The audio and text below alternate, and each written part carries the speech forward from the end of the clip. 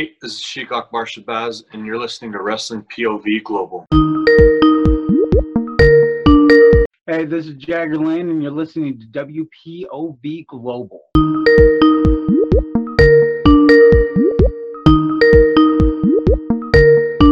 From deep within your parents' basement comes another exciting episode of WPOV Global. Your intrepid host, the legend in his own mind, T. James Logan, and the gentleman, no woman actually says that, Elio Canella. What's going on? Whoa, who's that jerk? Anyhow, okay, you know what? I'm not in my mother's basement. I'm in my wife's basement. So, anyways, folks, how you doing? This is T. James Logan. Elio. Yes, sir. Who the hell was that? Who did you hire to give us that crappy interview? Our opening. I'm confused. I have no idea what's going on. Do you not like my openings anymore? I like your openings. I have no idea what's going on. What's going on? Did you hear what he called a legend in my own mind? I Says heard no that. woman calls you a gentleman? I heard that. I'm like, what's going on? I hope you paid that guy and used condoms or something because, man, that guy was ridiculous. Anyway, fans, we are in week 7 million of isolation. All my hair fell out. Yeah, you can see me now. I am now bald. I was not bald last week. I had 1/10 of an inch of hair on my head. Oh, wow. It's all gone now. Well, actually, no. I did grow a beard, but then I got bored of that and shaved it. So, Elio, besides my impeccable grooming skills, what's going on in your world? Let's see. Last week, now going off of last week's Dark Side of the Ring, I decided to check out some UWF. Mm-hmm. Yeah, and, you know what? I didn't know a lot either. Sorry. Their program Fury Hour is available on YouTube. All like 46 episodes of them. Yikes! Yeah, you know what? That is probably a good idea. That's a name UWF that just kind of popped around when I was younger, and I didn't really. Well, back in the days, there wasn't really internet back then. Now that we have this, you know what? After seeing Dark Side of the Ring, I too think I want to go back and take a look at some of that stuff. It was interesting. I don't know if I'd be able to really get that deep into it, but it was interesting to see for the first time. Okay. Anything else going on in your life? I'm just trying to keep busy. Still can't go anywhere. Libraries are still closed. Yeah. Everything's going kind of a bit slow. I've got to admit that. It seems like life is just gliding by. Like we had snow the other day. What the? Yeah. Us too. We had one day of snow. What's going on? Totally gone now. But it looks nice out there, and we had some rain the last couple of days, so hopefully things get a little better. I mean, I hit the wall on when it's come to television, Elio. I mean, right now the only thing I'm really watching is wrestling because, oh man, I am so sick of television. So, but you know what? We're going to talk some television today, folks. We're, of course, going to get into our regular look at AEW Dynamite. And boy, did you hear Rick Serrano ripping me off? I heard that. Dynamite. That was me who's been doing that for how long since we've been doing this show? Oh, my goodness. Rick Serrano, write your own stuff. I bet you Miguel stole it. Miguel probably listened and stole it. You can't trust a puppet. Anyhow, and we're also going to take a regular look at MLW, which has got me a little saddened because this is the last episode of Fusion that we're going to regularly see for the unknown future. And I got to say, it was a very strange having. You know what? I didn't write it. You know why I didn't write an article this week? I did not write an MLW. There's no article to write. What's there to write? They only had one match. There was one match, and all the promos that we've been seeing. I was telling you offline. I thought I was telling you I thought I had missed something because it just abruptly ended after my Contra promo. I'm like, wait, that's not the usual ending. No, but I'm going to say, well, we'll get into that after. Let's get into what that's about later. But let's take a look at, first of all, a piece of news. Mm-hmm. Not much news going on in wrestling world, but at least in our neck of the woods. But we did have an announcement come up today on Dynamite. Do you know what I'm going to talk about? Could it be their next pay-per-view? No, we're talking about Mike Tyson will be the person who will be rewarding the winner of the new championship belt. I saw something about that on the show tonight. Yes. Yeah. I was like, so that's kind of exciting. Mike Tyson. And who knows, he's gotten involved in wrestling before. Maybe this is just a prelude to things to come. That would be kind of nice. But you know what? Let's get into today's hot topic, all right? This is a hot topic that's popped up in my mind for the last little while. And I know you disagree with me on some of this. So I thought, you know what? Let's see what the fans think about this. And the question was simple. Is Cody Rhodes subtly and slowly becoming the villain? Is there a change coming? Is he doing something a little nefarious? And I don't know if we got anybody. I don't think anyone actually wrote in. Actually, there were a couple of comments on there. There were. My goodness, read them out to me, Elio. All right. Well, while Elio calls them up, I'll tell you guys. The start of this whole thing for me is I've noticed in the last couple, at least month or so, maybe 6 weeks, that Cody, who's never really been the biggest huggy, kissy, handshaking kind of baby face there is, has slowly been doing more and more shady type things in the ring. And I'm going to go over some of the events that he's done that makes me think, maybe he is kind of the bad guy. Maybe he's going to be the bad guy. Okay, right. So I have the comments. All right, let's hear them. So the first one comes from Antoine Hoffman. Our co-host, who today cannot be here because he is covering some major UFC stuff. So he says, given Cody's recent actions via throwing Darby Allin into Brandy Rhodes one week, then watching Dustin Rhodes get bludgeoned by Lance Archer the next, we're definitely seeing here hints of a heel turn. Then again, we saw hints of an Adam Page heel turn, but he hasn't been seen in weeks, so who knows? Good point. Okay, I see that. So kind of on the fence. Anton says he kind of see it, but then Ant tells us, maybe not. And let's see if we have two more. We have Nancy Jeffrey says never going to happen. Scott Shaw says, isn't he a villain already? Wow, two different sides of the coin there. So okay, that's about all the comments that we have on this one. Excellent. Okay, well, you know what? I'm obviously of the opinion right now that Cody Rhodes is the villain. And I'll tell you why Cody Rhodes is the villain. If you notice, first of all, he is not part of the Elite, who are the good guy championship face faction. They're the guys who everyone loves and cheers. Cody has always kept himself separate from them. Okay, fair enough. Maybe he wants to stand on his own. But there's this arrogance about Cody. He comes in all the time. Look back at the beginning of the whole isolation thing, right? Cody is the only guy coming out to Pyro. He comes out to these big, elaborate entrances. Nobody else does. When you're in control and you're the boss, doesn't that make you kind of a bit of a jerk if you throw all the spotlight your way? So, okay, that's one thing. That's one thing. Anton brought up a really good point. Look at that match with Darby Allin, okay? Darby Allin comes charging straight at Cody. Cody's near the ring barrier, and he uses Darby's momentum and flings Darby into his own wife. Man. Yeah, but then wasn't she could have been standing close. I mean, she was pacing around out there around the ring. Yeah, but I mean, come on. Aren't most wrestlers always mindful of their manager? My God, your wife? I mean, I don't know, man. For me, it's a little suspect. I think throwing Brandy under the bus for this one makes me kind of like wonder. I don't know. And let's look at another thing, okay? Okay. How about the beatdown with where Dustin taking on Lance Archer? Cody comes out to the ring. It's obvious that his brother's not going to get up. He has the towel. Everyone's saying, throw the towel in.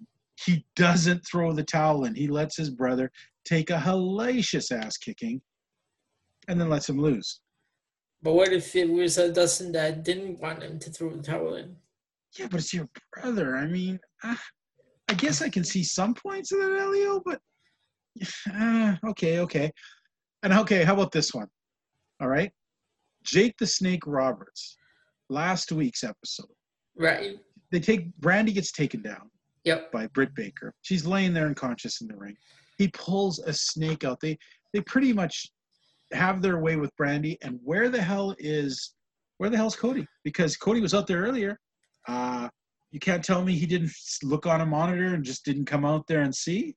Well, maybe I don't know, man. maybe he was still somewhere back in the locker room. I believe it was said that he was all the way at the other end of the entrance. But then, if no one else, like none of the other faces came out, does that make all the other faces heels?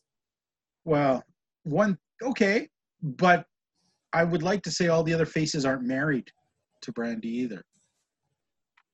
So I don't know, man. Obviously, what do you think, Elio? Do you think that he is the hero? And then you have tonight's opening. I mean, you could tell he was really mad about everything that's been going on with Lance Archer. Okay, but I'll bring out a point there. I don't know. I don't think he's gonna be a heel. No. Okay. I don't see it. You know, you brought up the whole thing with him pulling up with his truck and being all coming in there with Lance Archer, but did you notice he's out there being all macho, tooling his truck, and then he drives like 10 feet, knocks over a tiny barrier, and gets out? I don't know. He didn't seem all Stone that Cold good. did the same thing. I don't know, man. And I think, well, there you go. Stone Cold was not a face. No, but he wasn't a heel either. He was the biggest bad guy in the world. He was in between. I don't believe in between. You're either good or you're bad. Stone Cold was a bad guy who fans just love to see beat up other people. Okay? We all have a dark side. And I think the tattoo, I think that's the start of his descent into madness. I mean, that god-awful thing that takes up half his neck. That looks that tattoo is ridiculous. Yeah. I think that was his beginning of his descent into madness. And that's what I'm going to say it is. I think the tattoo ink is poisoning his brain, and he's falling deeper into some kind of psychosis where he believes that he is the American nightmare. Oh no! How are you a good guy if you're the American nightmare? So we'll cue up Queen's I'm slightly going mad. that'll be his new ring entrance music. Well, I see you're coming around to my thinking. Yes, that would be a great one for him. That would be. Now we should create a video just for him. I don't know, man. I think that I just think there's something very unlikable about Cody Rhodes, and very, you know, I've met him a couple times, and he's nice enough, but he always has that kind of air of superiority to him. Like he thinks he's just a little bit better than everybody else, and that, you know, and I can't see it. I don't see him staying a good guy. I don't think he is a good guy. And I think his true colors are going to come out. I think he's just look at his wife. She came out with the Nightmare Order, and now we're just all supposed to forget about that? The Nightmare Collective. A collective or whatever. So now we're just supposed to forget about that? I don't know, man. And I guess we'll just have to tune in and see what happens. You're right. We're going to have to agree to disagree on this one. Mm-hmm. Folks, you heard our sides of the thing. Elio thinks I'm being just maybe a little bit mad myself. But I think the crazy one in all of this is Cody Rhodes. But like we said, time will tell. Now, you know what? Before we get into our look at AEW this week, we're actually going to cut away to our first of two interviews that we conducted this week with some pretty cool wrestlers that each of us have become, you know, I would say friends with. You know, Jagger Lane will be in our second interview coming up. But the first interview I'd like to talk about is Sheik Akbar Shabazz, who currently competes out in Edmonton, Alberta, in the former Stampede Wrestling area with a company called the Prairie Wrestling Alliance. Now, I've known Sheik Akbar Shabazz for about 12 or 13 years now. And over the years, I've seen nothing but a great progression from, I actually knew him when he first broke in, to the guy today who can be probably one of the meanest villains, or kind of a swarmy, sleazy, yet pretty likable guy who's going to call you a stupid donkey while he fights for you. He can be scary. I saw that. I saw him in character there when we did the interview. But other than that, he's probably one of the chillest, coolest guys. And I think that's what people gravitate to him, is the fact that he carries himself with a kind of a knowing swagger. You know, he knows what he's good at. He knows the things he does. He knows how to win. He knows how to win the crowd. He knows how to get the crowd mad or get the crowd sad. He's just all around a great, complete wrestler that I've enjoyed watching progress. And right now he's at the point where he's one of the top guys in Western Canada. And you know what? Let's cut away and listen to that interview right now. Hey folks, welcome to a special edition here on Wrestling POV Global. I'm your host, the legend T. James Logan. Today we're doing in our ongoing series of interviews with wrestlers across the indie world. Today we have a guy wrestling right now currently out of Western Canada. I'm talking about Sheik Akbar Shabazz. Sheik, welcome to the show. First of all, thank you very much. And I would just like to say, not only am I wrestling out of Western Canada, but I go anywhere you want me to. You know, I've been to the States and I've been around, you know, Saskatchewan, which I guess is kind of Western, but, you know, yeah, thanks for having me, man. Well, you know what? You really have made a name for yourself in the last little while in Western Canada. The last couple of years have been looking pretty good for you. You've had championships. You've toured a lot of the companies. Really a big output of work on you in the last couple of years. Where does that stem from? Well, pretty much like not as soon as I started, but probably like a year or two after I got into wrestling, I would do a lot of shows. I just never really put it out anywhere. I would drive to like Moose Jaw and Saskatchewan a lot, and I would wrestle wherever I can. But like lately, the last, I would say like 3-4 years, I stepped it up pretty much wrestling every weekend, sometimes 2-3 matches a weekend. And just, I don't know, you have fun with your friends driving up and down the road, wrestling, meeting new people, meeting new guys in the ring, and just, you know, mixing it up with different styles. It's an addiction that you just, you know, you don't want to stop it. Like, all you think about is what you could do with this guy, or you want to try some new move, and you think about like building on that move and continuing your arsenal and stuff, and just, you know, you just can't wait to get in front of people and see if they like it, if they hate it, or, you know, for me, like, you know, when I'm a bad guy and they hate everything I do, like, I'm just loving every minute of it. So well, we're gonna get into that aspect of your bad guy, good guy personas, because they're actually not that much different, and yet the fans really take to each side whatever you're portraying, which is kind of unique.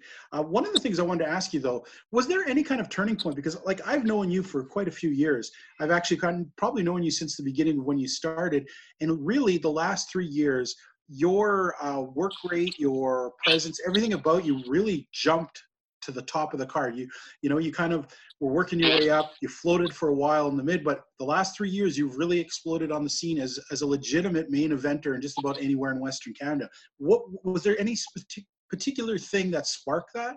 Was there a decision you made? Did something happen? Like, what led to that for you breaking out at that moment? I don't know. I guess I kind of just started testing like what I could do, you know, because like everybody gets into that comfort zone. And I just feel like after a while, I felt like I was getting too stagnant and comfortable with where I was.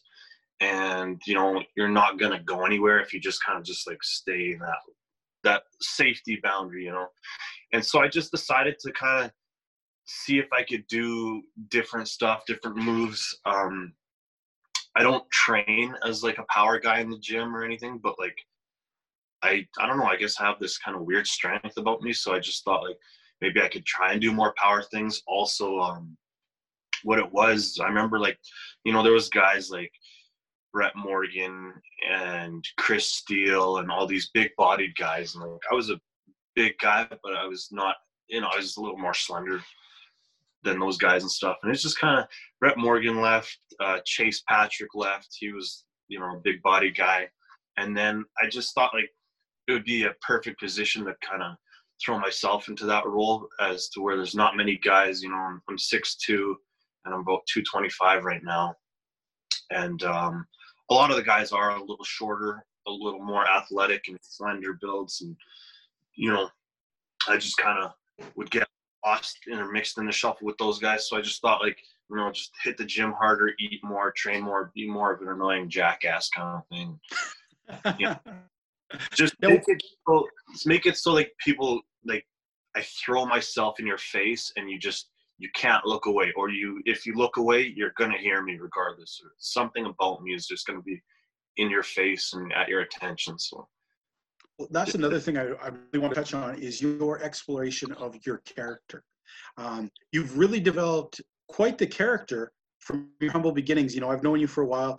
I've always tell people you're one of the coolest, chillest guys that I know. But yet, over the last couple of years, you developed this character, which at first started off maybe somewhat. Some people could accuse you of being one note dimensionally, being just a bad guy foreigner. But you took that and you didn't really. You started off with it, but you transitioned it into a realistic guy who you didn't necessarily hate him for his heritage. You just hated him because he was a smug jerk. And what I found very interesting about it is you played that character for quite a while, and you're very effective at it. The fans hated you. Yet the moment that you came close to being the good guy, the fans stopped on a dime, and all of a sudden everyone was your supporter and loving you. Why do you think that happens with that psychology? How was it so easy for fans to hate you one second, love you the next, and the truth is you're not really that different of a character than what you've been portraying? I don't know. I think like in the beginning, like I wanted, like in the beginning, I was a stereotypical Sheik Middle Eastern wrestler. I did my like little shtick so the people would kind of know where I was, because like they got that base, whatever. Because I remember the first match I had as the Sheik, I came out in my singlet and whatever, and I invited a guy from high school. And he came and he watched me. This was a couple matches into like being the Sheik, and he looked at me and he's like, "Oh man," he's like, "that's cool. You got like an Egyptian gimmick." And I was like, "No, like that's not what I was going for, right?" So in my mind, like he didn't know what I was going for, but like he knew who I am because like I went to school with him. But so I was wondering like how would that relate to the fans, because like they have no idea who I am. They just see bald guy who just, whatever is annoying, says whatever. So I just thought like if I went more stereotypical Middle Eastern Sheik type thing, they would know who I am. And then, as you evolve and you could build on it, and I could go as high up or down as I wanted with the gimmicks, but like as long as they knew what I was. So I decided to, I started off with just the singlet, and I was like, okay, like what is the most annoying thing that people do? You know what I mean? So I love to people watch at the malls and in public, and you watch movies and you have like douchey people that throw their money in your face or wear flashy clothes, and they're always like loud and obnoxious, and they think they're the greatest thing or the life of the party, but like secretly, like, they're living in this fantasy world, and people are just talking behind your back about how much of an idiot this guy is or whatever. So I just thought like, like I'll just take that and throw every annoying stereotype I can and just like put it in your face. And that's why I bedazzled my wrestling boots. I got a big douchey robe, and I had like a manager, and I just kept going more and more and more, because like eventually I started thinking like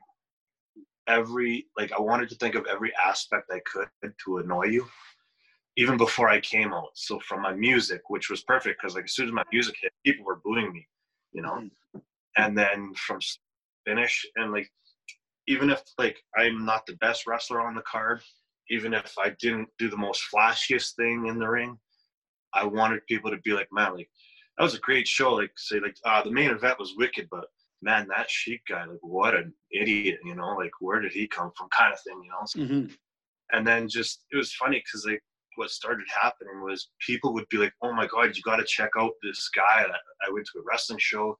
He was like the most noxious jackass you'll ever meet, or whatever. And he would show their friends, and their friends would end up knowing me, and they're like, oh yeah, that's like, my real name's Nizar. I'm like, yeah, that's Nizar. He's like a really cool dude, but whatever. But I heard in wrestling, like he's a totally different guy, which is, just, it was funny how like, one guy hears about you, and then like how we're traveling, and then just as for them liking me, I just think like if a guy entertains you enough, and you could tell that like, he's not being selfish and just tries to genuinely like take you through that emotional roller coaster and whatever, you end up just liking him, and you can't wait to see that guy. I think like the people were just so entertained by me, and because there was a lot of times where I was going against a very popular face, and the crowd was split, and they loved to see me, they loved to hate me, but then like after the matches or after the show, you see a lot of them, they'd be like, man, you are amazing in there. Like, I can't wait until you become a good guy. Like, it's just going to be so much fun, and just to see a different aspect of you. And I think they were just like, hated me because like I was the bad guy, and that was kind of like their role as the crowd.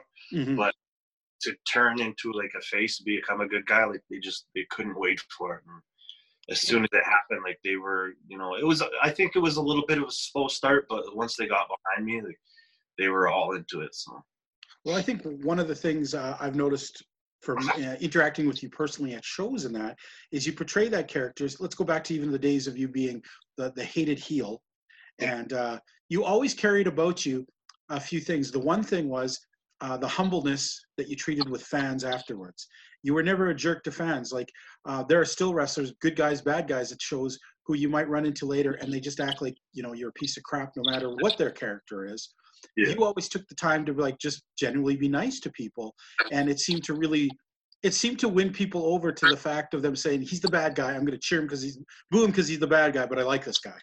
Yeah, that seemed to build on that.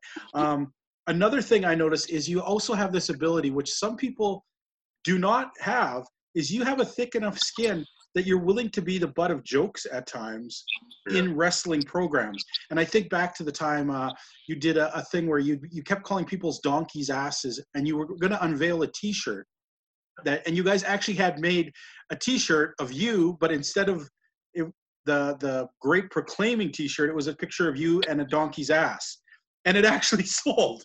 But you had the thick skin enough to be able to laugh about that and make that part of your thing. And I think that has been a kind of a key factor. Now, the folks, I'm going to ask Sheik here to do something, just so you get an idea, because you're hearing the guy now, but you're wondering how bad could this guy be. So I'm going to give him, as I'm talking, Akbar Shabazz, I want you to recount the days of the bad Sheik, and we're going to cut a promo in the old Sheik Akbar Shabazz, circa 2 or 3 years ago, angry at the fans and getting ready to wrestle whoever you pick out of the past. Cut us a promo and show us how much of a jerk old Sheik Akbar Shabazz could be. Okay. All right. Well, this was actually Richie Rage was one of my biggest foes. So I'll cut one on him because I always do. So, except I'm not gonna do the accent though. Oh, come on, give us the full spiel. We got to hear the full spiel. It's been a while, but okay. First, all you PWA donkeys, you sit and you talk about the Sheik and how he is no good. Well, let me ask you one question. Every time I step in the ring with Richie Rage, who is the winner? Sheik Akbar Shabazz. Every time I walk out there, you say, boo, Sheik, you suck, you this, you that. Why do you come to see the Sheik do what he does best, huh? Because you know I am the hero your children look for. I am the guidance that you need, because your miserable little lives mean nothing unless you are staring at me. Everybody wants to be with the Sheik. Everybody wants to be my friend. But in the end, you people can't handle me. That is why your women, they chase after me. Why you cry in your rooms. Why your children say, Daddy, why can't you be like the Sheik? Well, the first thing you need to realize is I was born of the richest blood, and you were born like the donkey in the barn, in the dirt, with all your donkey-faced women, all the people. They know that Sheik Akbar Shabazz is the only thing that stays true in this world, because I am the truth, and I will be your champion. And Richie Rage, a win over you is like me winning over all of these Canadian people. You tell yourself, you got the muscles, you got the tattoos, you're like the American muscle car. Well, that's cute. You want to know why you don't see tattoos on the Sheik? Because you don't put the bumper sticker on the Bentley. See you later. Excellent, excellent. Man, now here's a funny thing. This is kind of going into the psyche, okay? Now, I know you. You're not that guy that we just talked about. Is it hard to click into that character? I mean, obviously, portraying such a ramped up character, did it take a while to get into the spirit of keeping it serious, or was it intimidating or scary? Like, what was that like, becoming Sheik in that kind of style? I don't know. It's not hard, but it's just like, it's easy because honestly, like I see Richie Rage like every day. Like the guy's like my best friend, you know what I mean? So and like I cut promos on him all day long, and it's just fun because like I do it like that, you know what I mean? It's just like, it's like, you know, like I'm a nice guy, but like there's something inside me that just loves to be bad and just do stupid things, whatever, you know? And so I don't know, I find it pretty easy. Like I like to just talk shit because like I can, and it's not like I'm not gonna say something hurtful like I wish your mother would die or whatever, you know? Oh, but yeah, no, I don't know. Like it's just pretty much like I put on my tights and the Sheik comes out, and it's easy, right? Because like even though it's my face and it's my body, I still give the Sheik a face and a different, like, you know, he's just like somebody else, and it's easy for me to turn it on and off because like, well, I mean, at the end of the day, the Sheik, I take my tights off and Sheik goes back in the trunk of my car, and you know, it's just nobody is going to pay to see me, you know what I mean? Because I'm, despite like what you see in the ring, like I'm super laid back. I really don't care much about much of anything, you know. I love to eat, and I like wrestling. It's just, so I have to become somebody else because it's not going to be like, I'm not going to come out as a bad guy and be like, yeah, I mean, I'm going to beat this guy up and whatever. I mean, that's if I have to. I'd rather hang out and just eat ice cream and watch movies. I think Orange Cassidy has that character. Well, yeah, I guess. But at the same time, like, people aren't going to come see and be like, yeah, I can beat this guy. Just sit and watch, folks. Here we go. You know? Yeah. Okay, so the last question I'm going to ask about the Sheik here is this. Is it funner for you to be the good guy or the bad guy? Which is a little more enjoyable? It's funner for me to be the bad guy because it feels more natural. And I like being the bad guy because I feel like a lot of guys are not, like, I like old school wrestling kind of thing. I don't mind, like I do like what's happening now, the new style and stuff. I just don't like the way, like, I feel like bad guys should be bad guys, good guys should be good. You know, I don't like, unless you're Scott Hall, you're not the cool bad guy, you know. And just like, I feel like if you're the bad guy, be the bad guy. Like, I set myself up for jokes. I try to make it like to get egg on my face, and you know, whether I'm winning or losing, it's my job as a bad guy to get the good guy over and to like make people want to come back, because people aren't going to be like, well, look at this loser, you know what I mean? Like this, you know, the Sheik's going to beat up this guy. Like, why would I want to cheer for him, kind of thing. Like, if I'm trying to be cool, like, I'm not doing my job right. Me personally, like, I don't expect to other people that like think otherwise, because, you know, like, obviously wrestling is subjective, and you like what you like and you do what you do. But I just feel like, you know, like, I like being the bad guy. I love whatever, just being rotten and as annoying and as douchey as I can, because I want kids to yell in my face and old ladies to swear at me and swing their cane, and I want parents to tell the kids that I'm going to get my ass kicked and whatever. And then, you know, if the good guy comes out and he beats me, good, you know, good for those fans. They got what they wanted. But if he comes out and I beat him and I see the disappointment on people's face, like, I'm going to love it, and I'm going to rub it in your face, and I'm going to, you know, and like, I feel terrible when it happens, but like, I've made a lot of kids cry, but like, you know, it's part of the show. And like, a lot of the times, you know, like, when that kid comes back and I see them, I'll go right to that kid and I can see how scared they are.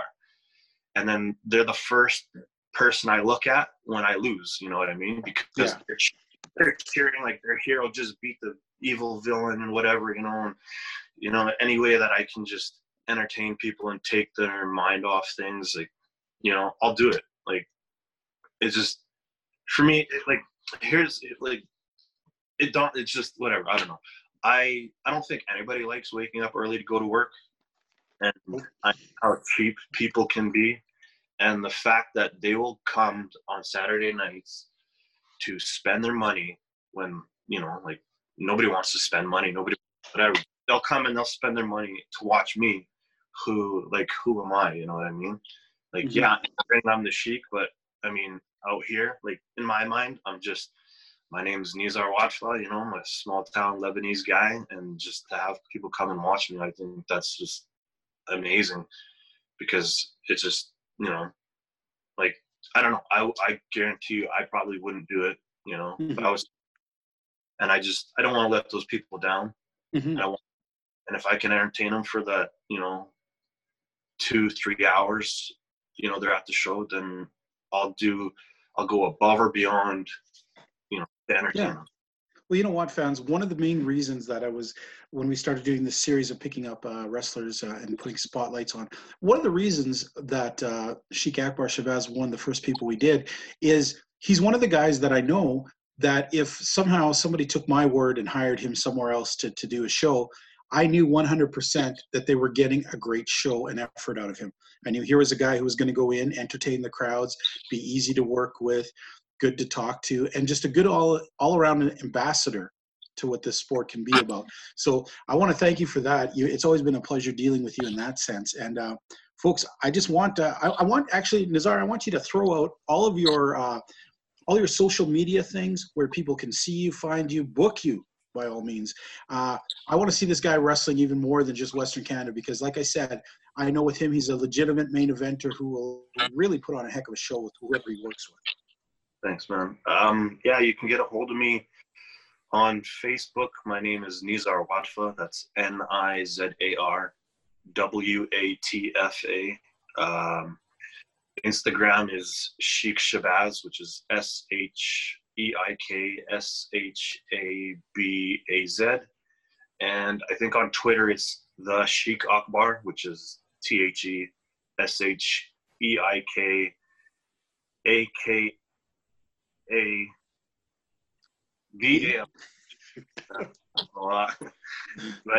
And yeah, or I guess, yeah, you could even just email me if you want to at NIZARB as in Bob WATFA@gmail.com.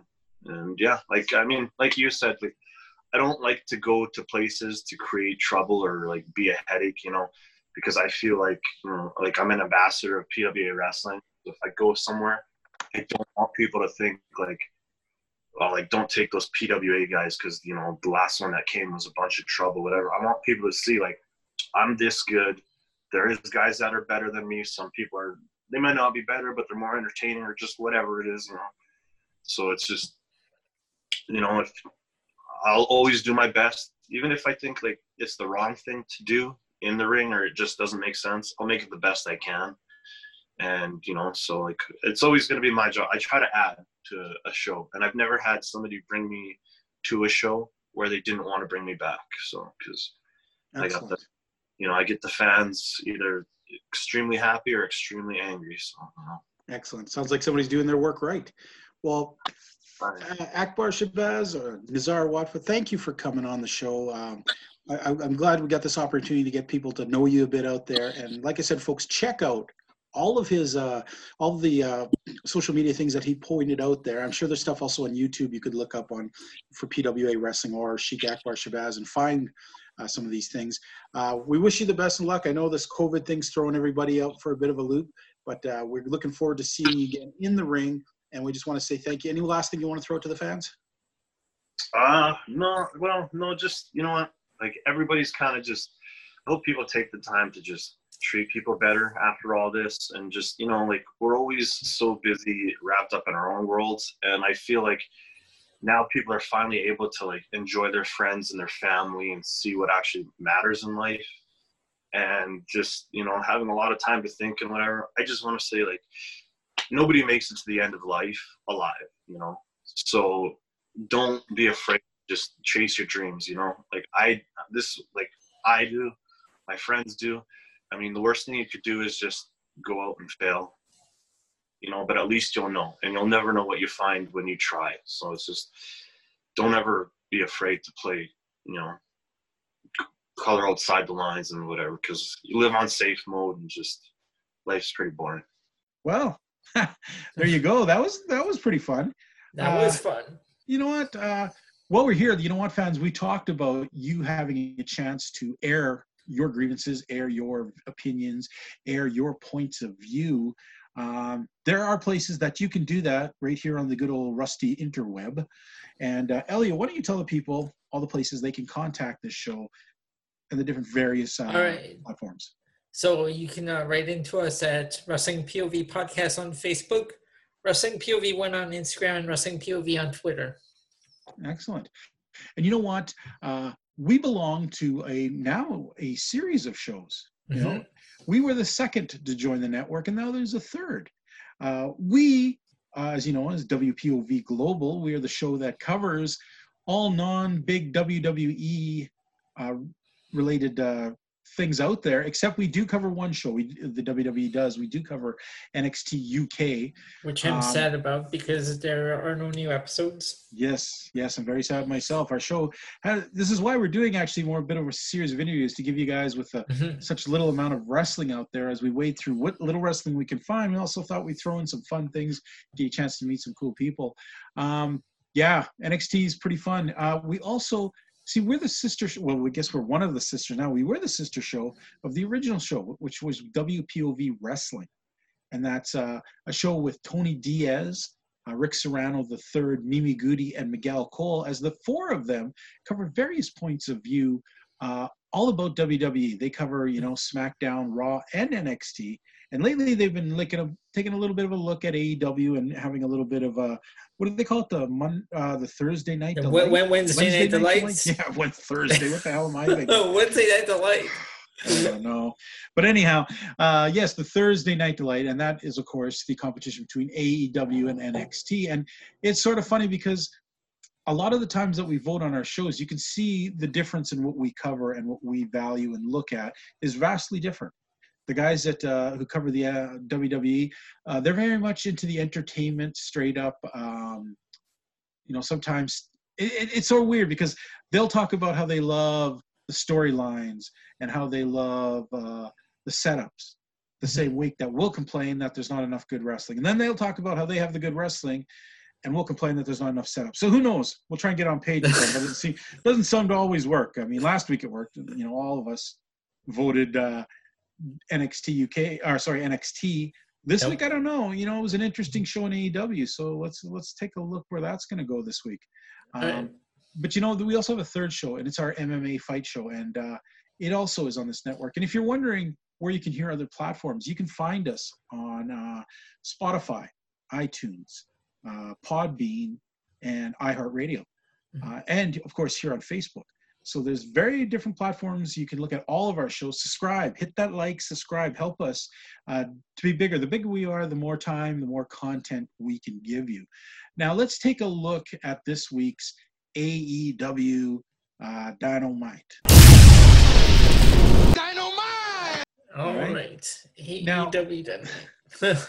First of all, let's talk about some of the highlights. What were some of the highlights? We'll go back and forth and discuss them. I think my first biggest highlight, being a Canadian fan from Western Canada, was Chris Jericho referencing an Ed Whalen saying, "Yep," and Jim Ross picking it up and saying, "Hey, that was an Ed Whalen saying." I picked that up right away when he said, "In the meantime, in between time." Like, yes. Hey, Pro Wrestling Plus and Whalen.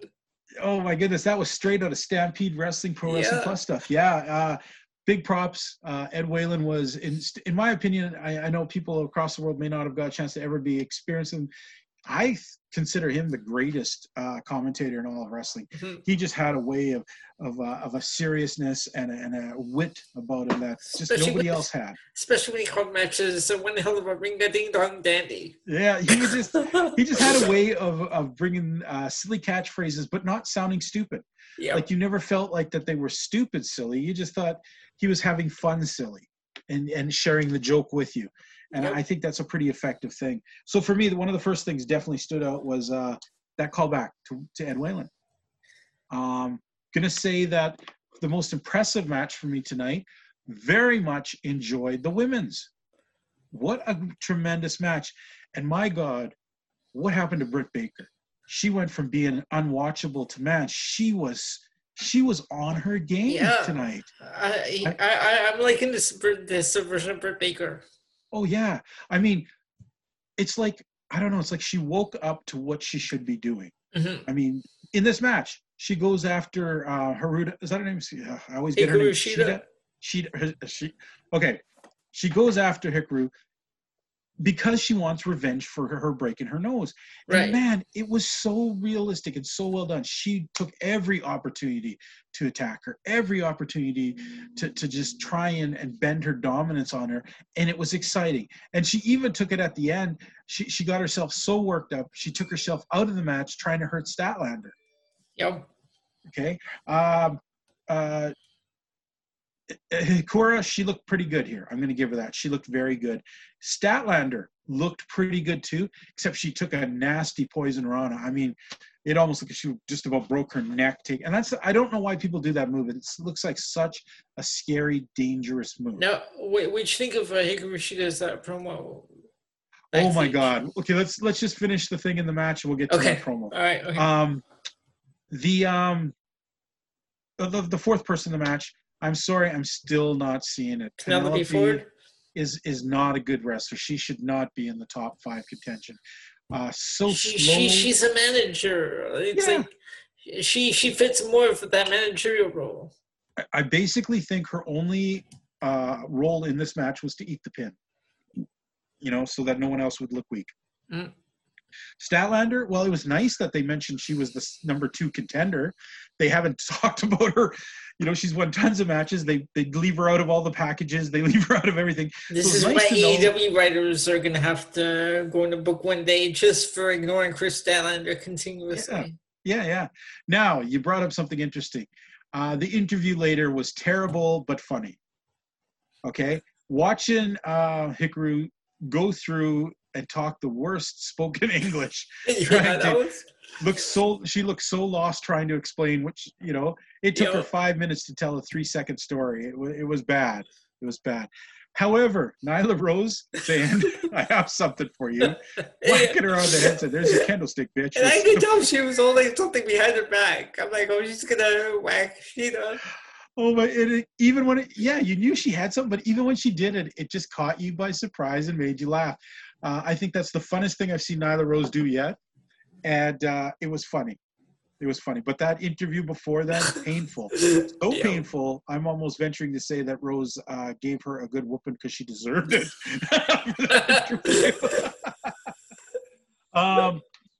Other stuff in there, the best friends. Mm-hmm. Chucky T's getting a little better. I'm starting to like him a little more. Oh no! This match was dark side. No, this match was okay, but too much weird stuff happening at the end. Yeah, I do have that as my highlight, but like you just said, the ending was just weird. I mean, having both sides get somebody taken out, just seemed very unbalanced. I mean, and it made no sense. Like Ray Phoenix takes out Orange Cassidy. Yeah, Orange Cassidy is only one guy in a whole bunch of guys in this match who they might not even get a chance to face each other. So that seemed kind of dumb. MJF, I get that. He's kind of a dick. He goes in there and takes out Jungle Boy. The one thing that made this match not so good was Wardlow. Now, as any other time, I don't mind him grabbing Marco Stunt and whacking him into the thing. But did not Luchasaurus look like the biggest wuss in the world? Your friend just gets sucker punched and smacked, and the guy's standing there, and you're just as big as he is, but you don't even try and face him. Terrible. You just kind of hold back because your buddy, man, he just looked like such a wuss there. All my respect for Luchasaurus kind of made me go down a lot. I was just like, really, guy? He keeps it up. You know what's going to happen. Oh, my goodness. It looked bad. It looked bad for him doing that. Yeah. Any other matches you really liked in there? The MJF match was throwaway garbage. Okay, the other one I have is like Daniels and Lee, but it wasn't like standout. Like it was just okay. Yeah, it was just sort of there. You know what? The ending, once again, the ending was very unsatisfying. Jon Moxley makes his way down, takes out 2 guys, and then, Brody Lee just sort of walks away. Where was he for the whole night? So because he shows up earlier in the night, but he didn't see him for the rest of the show until the end. Yeah, yet how is it that Cody Rhodes in the beginning of the show drove in and it was like pretty much a lot of light out, and then less than a half an hour later they cut to Jon Moxley and it's almost dark. That's some bad continuity editing, guys. Got to get on that crap because that looked like garbage. Yeah, there were little things in there. Just trying to go over. Is there anything else that pops in your mind that you really liked or didn't like about the show? That's all the highlights I have. Really. What do you got for lowlights? You know what, lowlights? Okay, this one is gonna be a highlight and a lowlight for me because a highlight at the Lance Archer Cody Rhodes brawl because it had that nostalgic feeling of the early WCW Nitros from '96. Yeah. But then the lowlight because they were brawling all around rings and you just hear Jake on the microphone in the background it was just distracting. That was just distracting. I didn't mind that, but I thought it was a whole bunch of nothing. Yeah. A lot of fist throwing, a lot of things, but they just decide to walk away at the end. Mm-hmm. Cody is so passionate and mad that he drives a truck into the place, but then when they start to walk away, he decides that he's just going to stand there and pose. That's the kind of logic that doesn't work at all. It just makes people look bad. So that's my lowlight. I'm not sure about that. Well, the Jake promo, we can't really call it a promo because it was so short. Yeah. 2 things we should probably cover really quick. People were all looking forward to Pineapple Pete versus Chris Jericho. That was a squash match. Yeah, that turned out to be a whole lot of nothing. Judas affected, that's it. Yeah, one move and he takes all the Pineapple Pete. Okay, wait, what about Omega and Hardy? Now, I have something to say about I want to talk about that match just because of Ortiz. Oh, okay. Once again, back to the crappy Nails and Tiger and just the hamming it up crap. One of the funniest lines tonight was I think it was maybe Tony Schiavone who said, I remember Jim Ross. One of the 2 of them said, "It's obvious that Ortiz is tough because no other man could get away dressing like that." Now he makes a good point.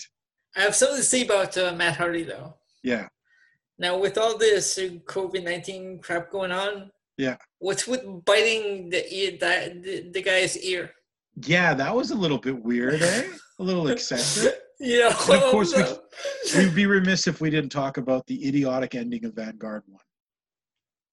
Oh, my Lord. Oh, with Vanguard? When Vanguard got destroyed. But what's this Stadium Stampede match? Oh, yeah. So I guess this is just a big 5-way. I don't know.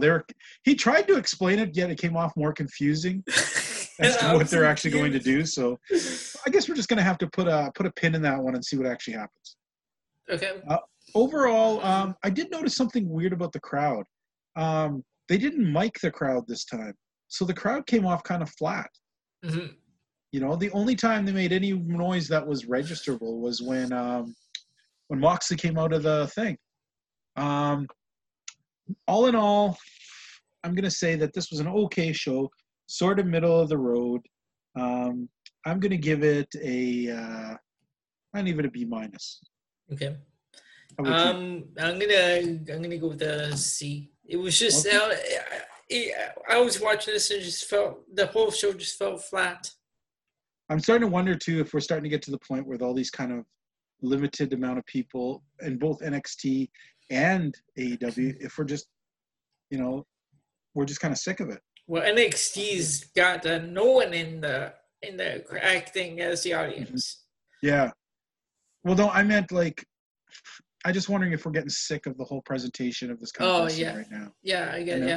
Yeah. Maybe 6 months ago this would have been an okay thing. Mm-hmm. But maybe we're just. Now it's just the same thing week after week after week. Yeah. So yeah, that's going to have to be our numbers for this week. Now, before we go into MLW, let's go to our second interview. Okay. Okay. And I want you to open up, Ellie. This is a friend of yours that you've met over the couple of years. You interviewed him years ago, and this is sort of return. Tell us a bit about Jagger Lane. All right, so Jagger Lane, I first met this guy back in 2013, so I've known him for quite a while. Had him on a past show like 3 years ago. So he is a wrestler out of Salt Lake City, Utah. He's competed for the War promotion that they have there, as well as Hulk Hogan's Micro Championship Wrestling. And just to be clear, if people are tuning in right now, he is not a midget. He was one of the guys. He's not a midget, no. Yeah, although and a couple of the trainers that work there, actually, one of them is Pat Tanaka of the Orient Express. Oh yeah, back old AWA days. Yep. So he's worked with Pat Tanaka as well. Okay. Well, let's cut to that interview and let's hear a bit from Jagger Lane. All right. Hey, global folks, welcome back. This is your host, Legend T. James Logan. Have another opportunity to talk to another standout indie star somewhere in North America. Today, we're talking with Jagger Lane. Jagger, welcome to the show. Thanks for having me, guys. I appreciate it. My name is Jagger Lane. I'm a professional wrestler from Salt Lake City, Utah. I traveled to California. I wrestled for a promotion called V6. I'm literally been doing this for over the last 13 years, 14, give or take, and been on the road with a lot of major top names. I mean, going out there nonstop. Traveled with Hulk Hogan's Micro Championship Wrestling with a man called Johnny G from WCW, which was Johnny Attitude, and pretty much learned the ropes from him and Pat Tanaka. Excellent, excellent. Now, Jagger, I always like to start off, guys. What got you interested in this whole wrestling business? I mean, how did you get? What was your first exposure to it, and what made you decide, yes, that's the kind of thing I want to do for my life?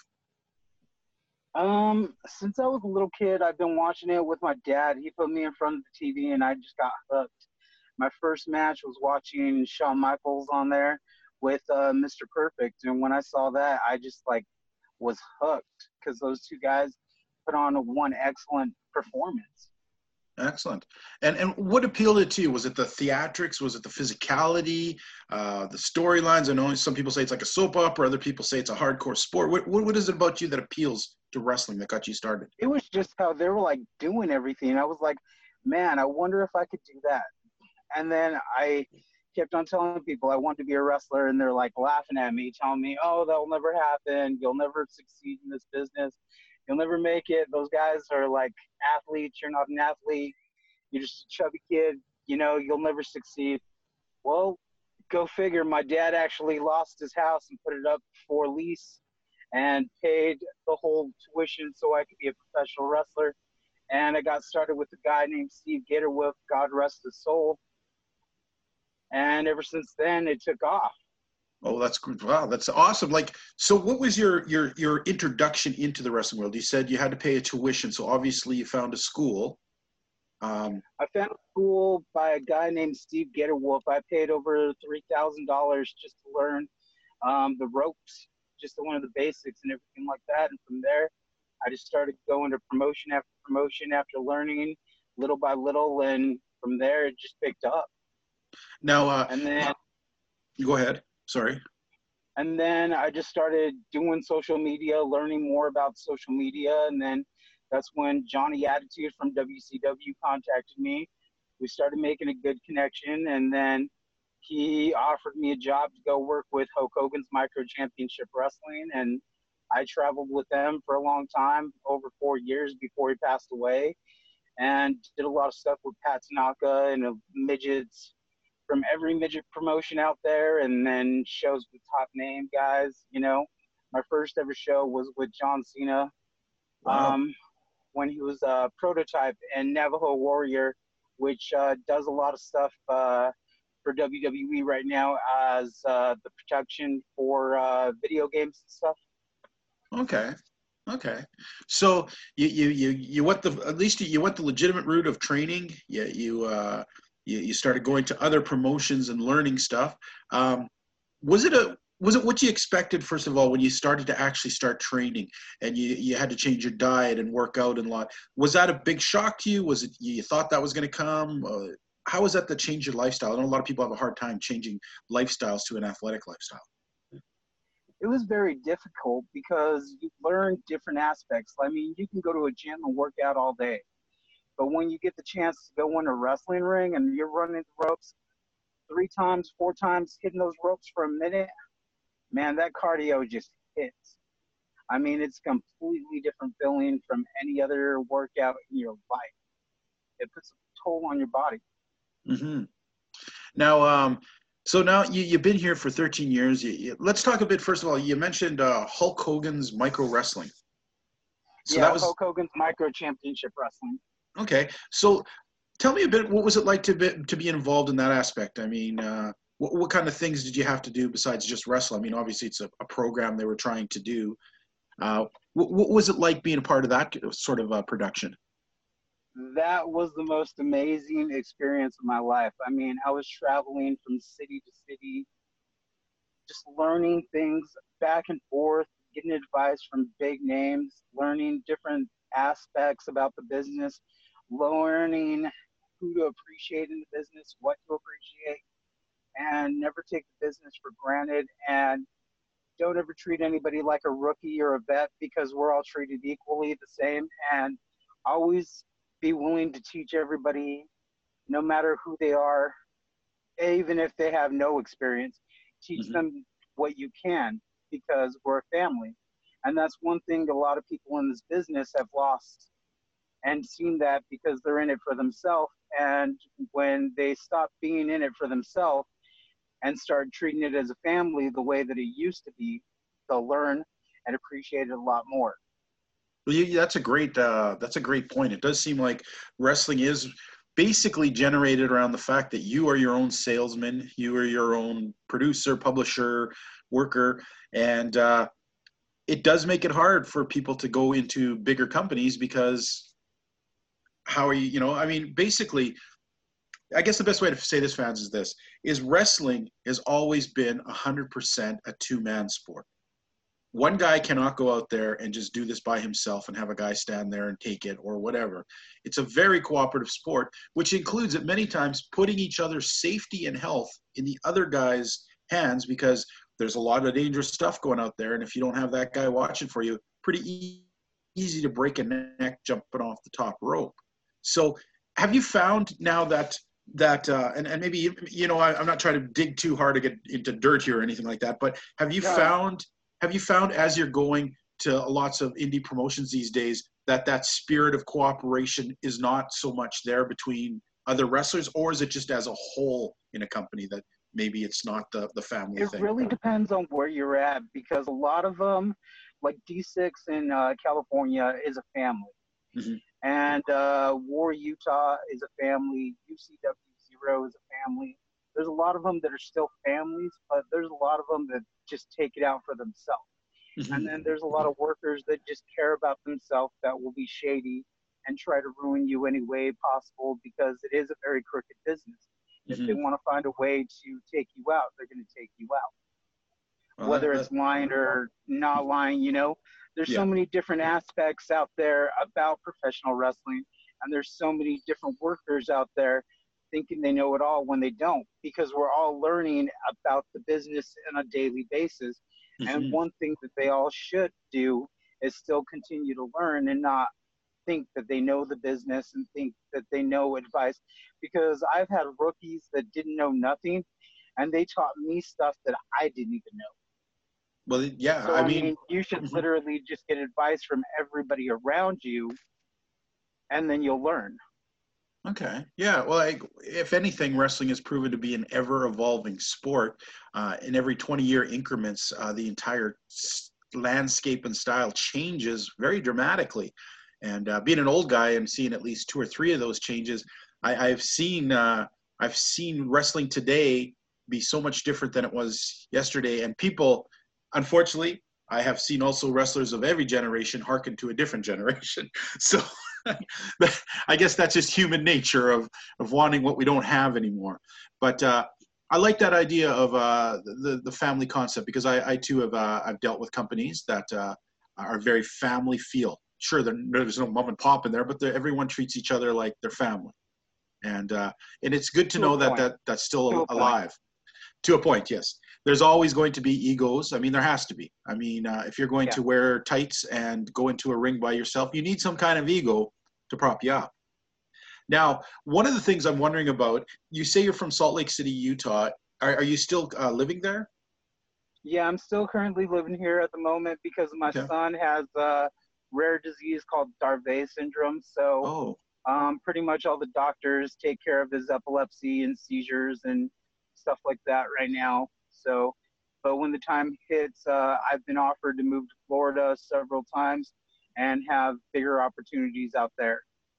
Now, the reason I brought up your geographical area was, simply put, we were finding a lot with certain wrestlers that no matter how good they are, geographically, it can hinder them if they're not in certain areas where they could be like, get a phone call like, boom, we need you tonight, right? So I was just wondering if in Salt Lake City, is it a tough geographical place for an independent wrestler? I mean, do you have to travel a lot further, or do you can still pick up a large amount of work without having to? You can still pick up a bunch of work. I mean, there's Vegas, there's Idaho, there's California, there's Washington, and when WWE rolls out here and All Elite Wrestling, they always use UCW 0 because they're the top rank out here.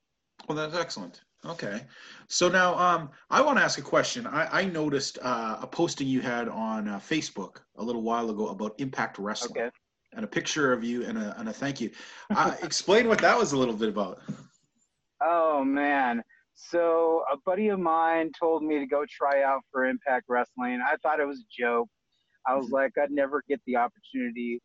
Well, I ended up trying out for Impact Wrestling, and I got told that everything was great. The only thing I didn't do was wow them.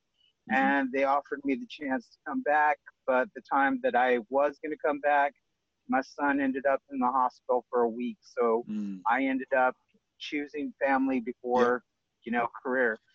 And I mean, in this business, family comes first. If you ever get a chance to interview a guy by the name of Gabe Tuff, which is Tyler Rex from WWF years ago, he will give you some amazing advice and tell you family always comes first. Okay.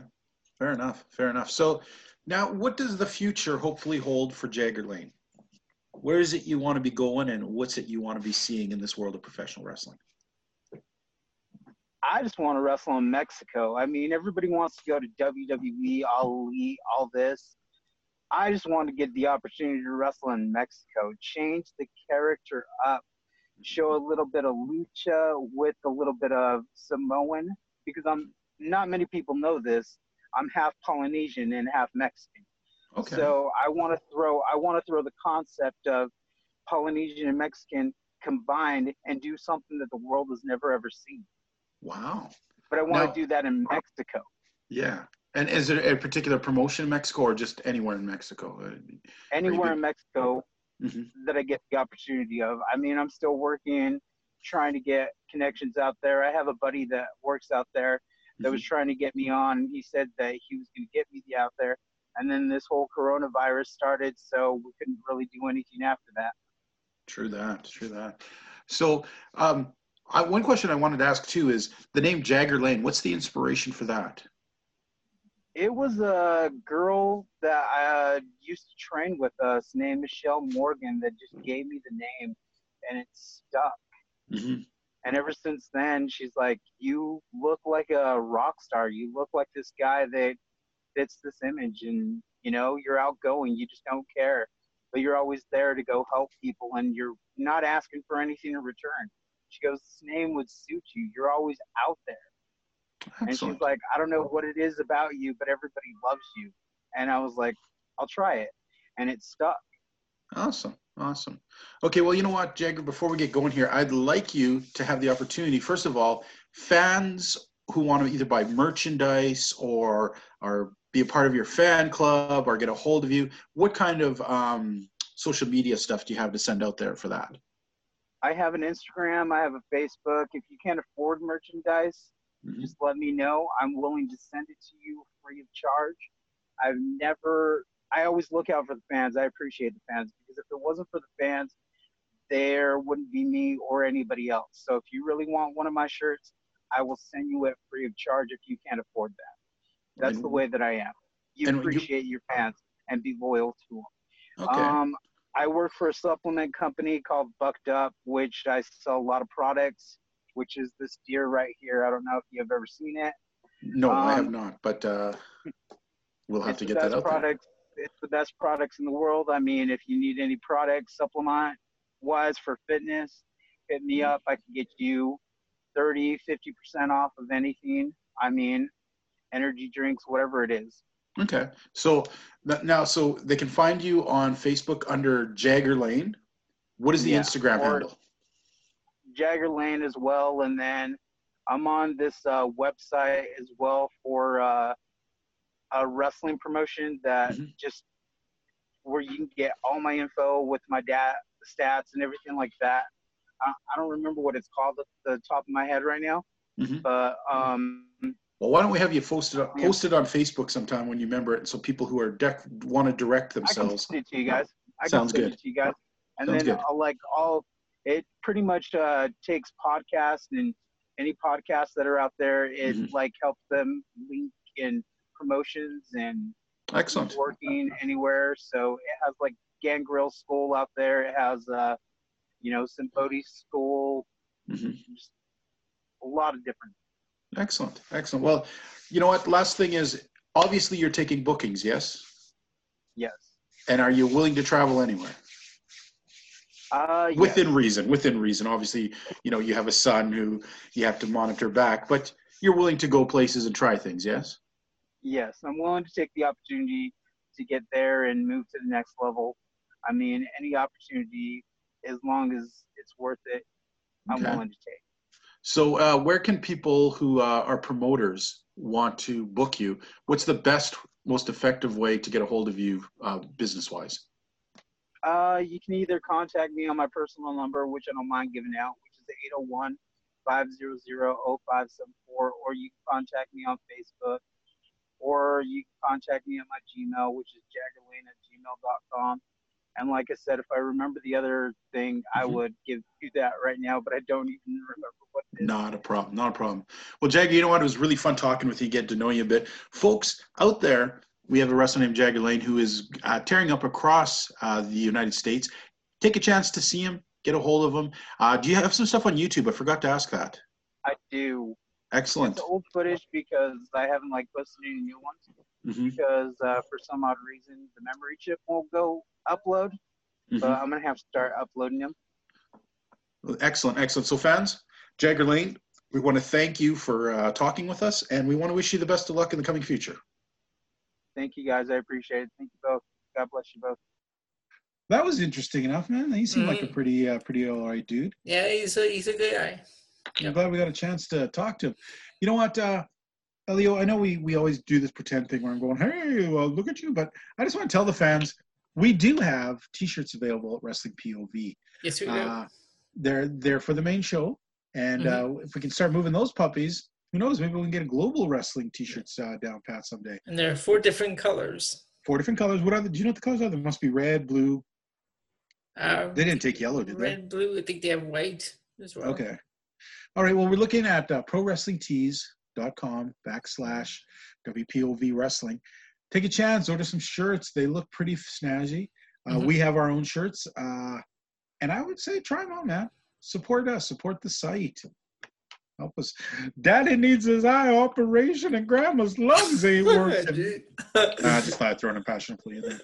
I understand that the stuffing has been following out of Miguel. We can't. Yeah. Anyways, I'd let him die. Anyways, let's move on to MLW Wrestling. MLW. Now, Major League Wrestling for this week. Okay. The sad part, first of all, this is the last episode that we get for a while. least under as Fusion. Oh. Now, I know MLW is working on a show called Anthology. I'm not sure if it means it'll start this in the regular Fusion time slot, if it'll be shown on YouTube. I have no idea yet. When we find out, we'll try and post it up. All we know is it starts next week. Yeah, I hope it does. I have no confidence. I know that's what they're saying. It starts next week. Okay, well, you know what? I'm looking right now at this week's MLW. It is the last what did you call it? Last episode concerning the Super Series between AAA and MLW. Mm-hmm. Going into tonight, we had AEW up 4 matches to 3 over AAA. Now, this episode, and I explained this earlier. AEW? Sorry? You said AEW matches. No, did I say it? I meant MLW. Yeah. I'm sorry. MLW and AAA. Now, fans, the reason I didn't write an article on this week's thing is there really wasn't much to write about. There was one match that dominated. Yeah, I was lost. I thought I'd missed something. I thought there was like more than one. Yeah, one match is kind of a hard one to. Yeah. But it was the main event mm-hmm. of the whole Super Series thing, and even then it's kind of odd because it's AAA versus MLW, so pretty much American versus Mexican. Yet MLW is being represented by LA Park and his sons, who are luchador Mexican wrestlers. So that was a little bit weird. Psycho Clown and his buddies, Psychosis and I don't know. I think his name I think it roughly translates to Fat Little Cheeseburger or whatever that guy's name was. But Nino Hamburguesa, hamburger boy. Nino's boy. Yeah, it's hamburger boy, sure. Yeah, hamburger boy. Fat little hamburger. But you know what? A tough sell of a match. Okay, tough sell of a match, buddy. I mean, you have to really be into Mexican wrestling once again to really get into this. The style was a lot more lucha than wrestling. Also, now like I've said, I've seen like the Lucha Libre, like they've had AAA late at night years ago. Uh-huh. But rarely. But so I'm cool with the Lucha Libre. It gets confusing when they have all 6 guys in the ring at the same time, though. Yeah, it happens a little too much. Yeah. The breakdown of who is, if there is even legalities and whatnot. In the end, the Parks brothers win, or I guess the Park father and brothers win, and MLW goes up 5 wins to 3. I'm not sure what they win or what this proves, but we do know, we have heard rumors and rumblings that Pagano and Psycho Clown will be making appearances in upcoming MLW stuff down the road. So that'll be exciting to see. The rest of the show was marred by a lot of the sameness we've been seeing lately. I'm so sick of the Richard Dynastic. That was weird. Yeah, the Richard Dynastic one was terrible this week. Yep. However, I want to point to something that was, if you thought Cody Rhodes had a hard time not Cody Rhodes, if you thought that Chris Jericho had a hard time trying to tell us what exactly this match was he had coming up with the Elite, holy crap, the match that Mance Warner wants is just, it seems ridiculous and out of a movie. Actually, you know what? I've seen this before. If you remember the movie Ready to Rumble. Yeah, well, that's what I mean. It sounds like it's right out of that match. That's exactly what it is. 3 cages stacked on each other into smaller ones. I don't understand the ridiculousness of these spectacles, but the way he described it was so confusing. So you know what? I'm not even gonna go good and bad this week because let's face it, there wasn't a lot to deal with. For me, I thought a cool sign was the Contra jumping Davey Boy Smith, showing us that we're even closer to Davey Boy versus Fatu, which is a match I want to see very much. I have to say, I was never a big Contra fan, but I gotta say, I'm liking Contra now. Well, you know what? Only one match, so there wasn't a heck of a lot on this week's episode. No. I'm gonna give it a C. Mm-hmm. Just because it wasn't that great of a day of a great night wrestling. Okay. What do you think? Yeah, I'm gonna go with the C as well. So for me, the shows are tied. You gave AEW B minus. Yeah, so it gives us AEW a slight lead this week. So I'm gonna give the 2 points to AEW. Going to give the 1 point to MLW. And as we've said before, folks, there is no NXT going UK. There is no New Japan going right now. So that's kind of sad. We don't have those things to cover, but they'll be coming back, hopefully. Hopefully, if we all survive this pandemic. You know what? I like I said, as I said earlier to Elio, it kind of concerns me that we're falling into this kind of apathy lately of wrestling. And I don't think it's just us. I mean, if we look right now at ratings for WWE, they're so far low, which should be the opposite. We're currently in a state where we're all at home. There's no other professional news sports running. So you would think that with having fresh content, WWE and AEW should be shooting up great numbers out there. I can't even watch the weekly shows anymore. Like I start and then I'm like, okay, I'm done. I'm just gonna do something else. It's a bad time because this should be the time that the writers should be stepping up and giving us something. Now that they have, they have a captive audience, they should be taking this opportunity to wow them. And it's not happening. It's not happening. We're not getting wowed. We're getting lulled into sleep. Yep. And when a B or a B plus is amazing, you know that we're not getting the best quality of wrestling because a B plus should be the low end of what you should watch. you know what I mean? So I don't know, Elio. This whole thing is going on, but you know what? We're gonna trudge through this. Next week, we're going to have an interview with a promoter / wrestler from Winnipeg, who's appeared on many roles and vignettes in Raw. He's at tryouts with ROH. I've seen him across Canada many times, and that's Hotshot Danny Duggan.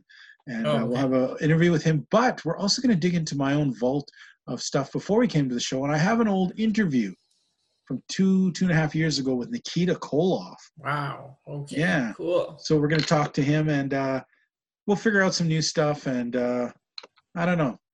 We're trying to have some fun out of this, folks. Sometimes it seems it's a little bit rough, but we're there for you.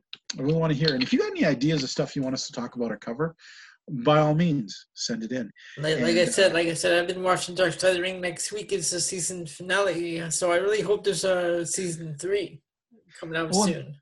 I hope so too. Another thing, fans, keep your eyes out.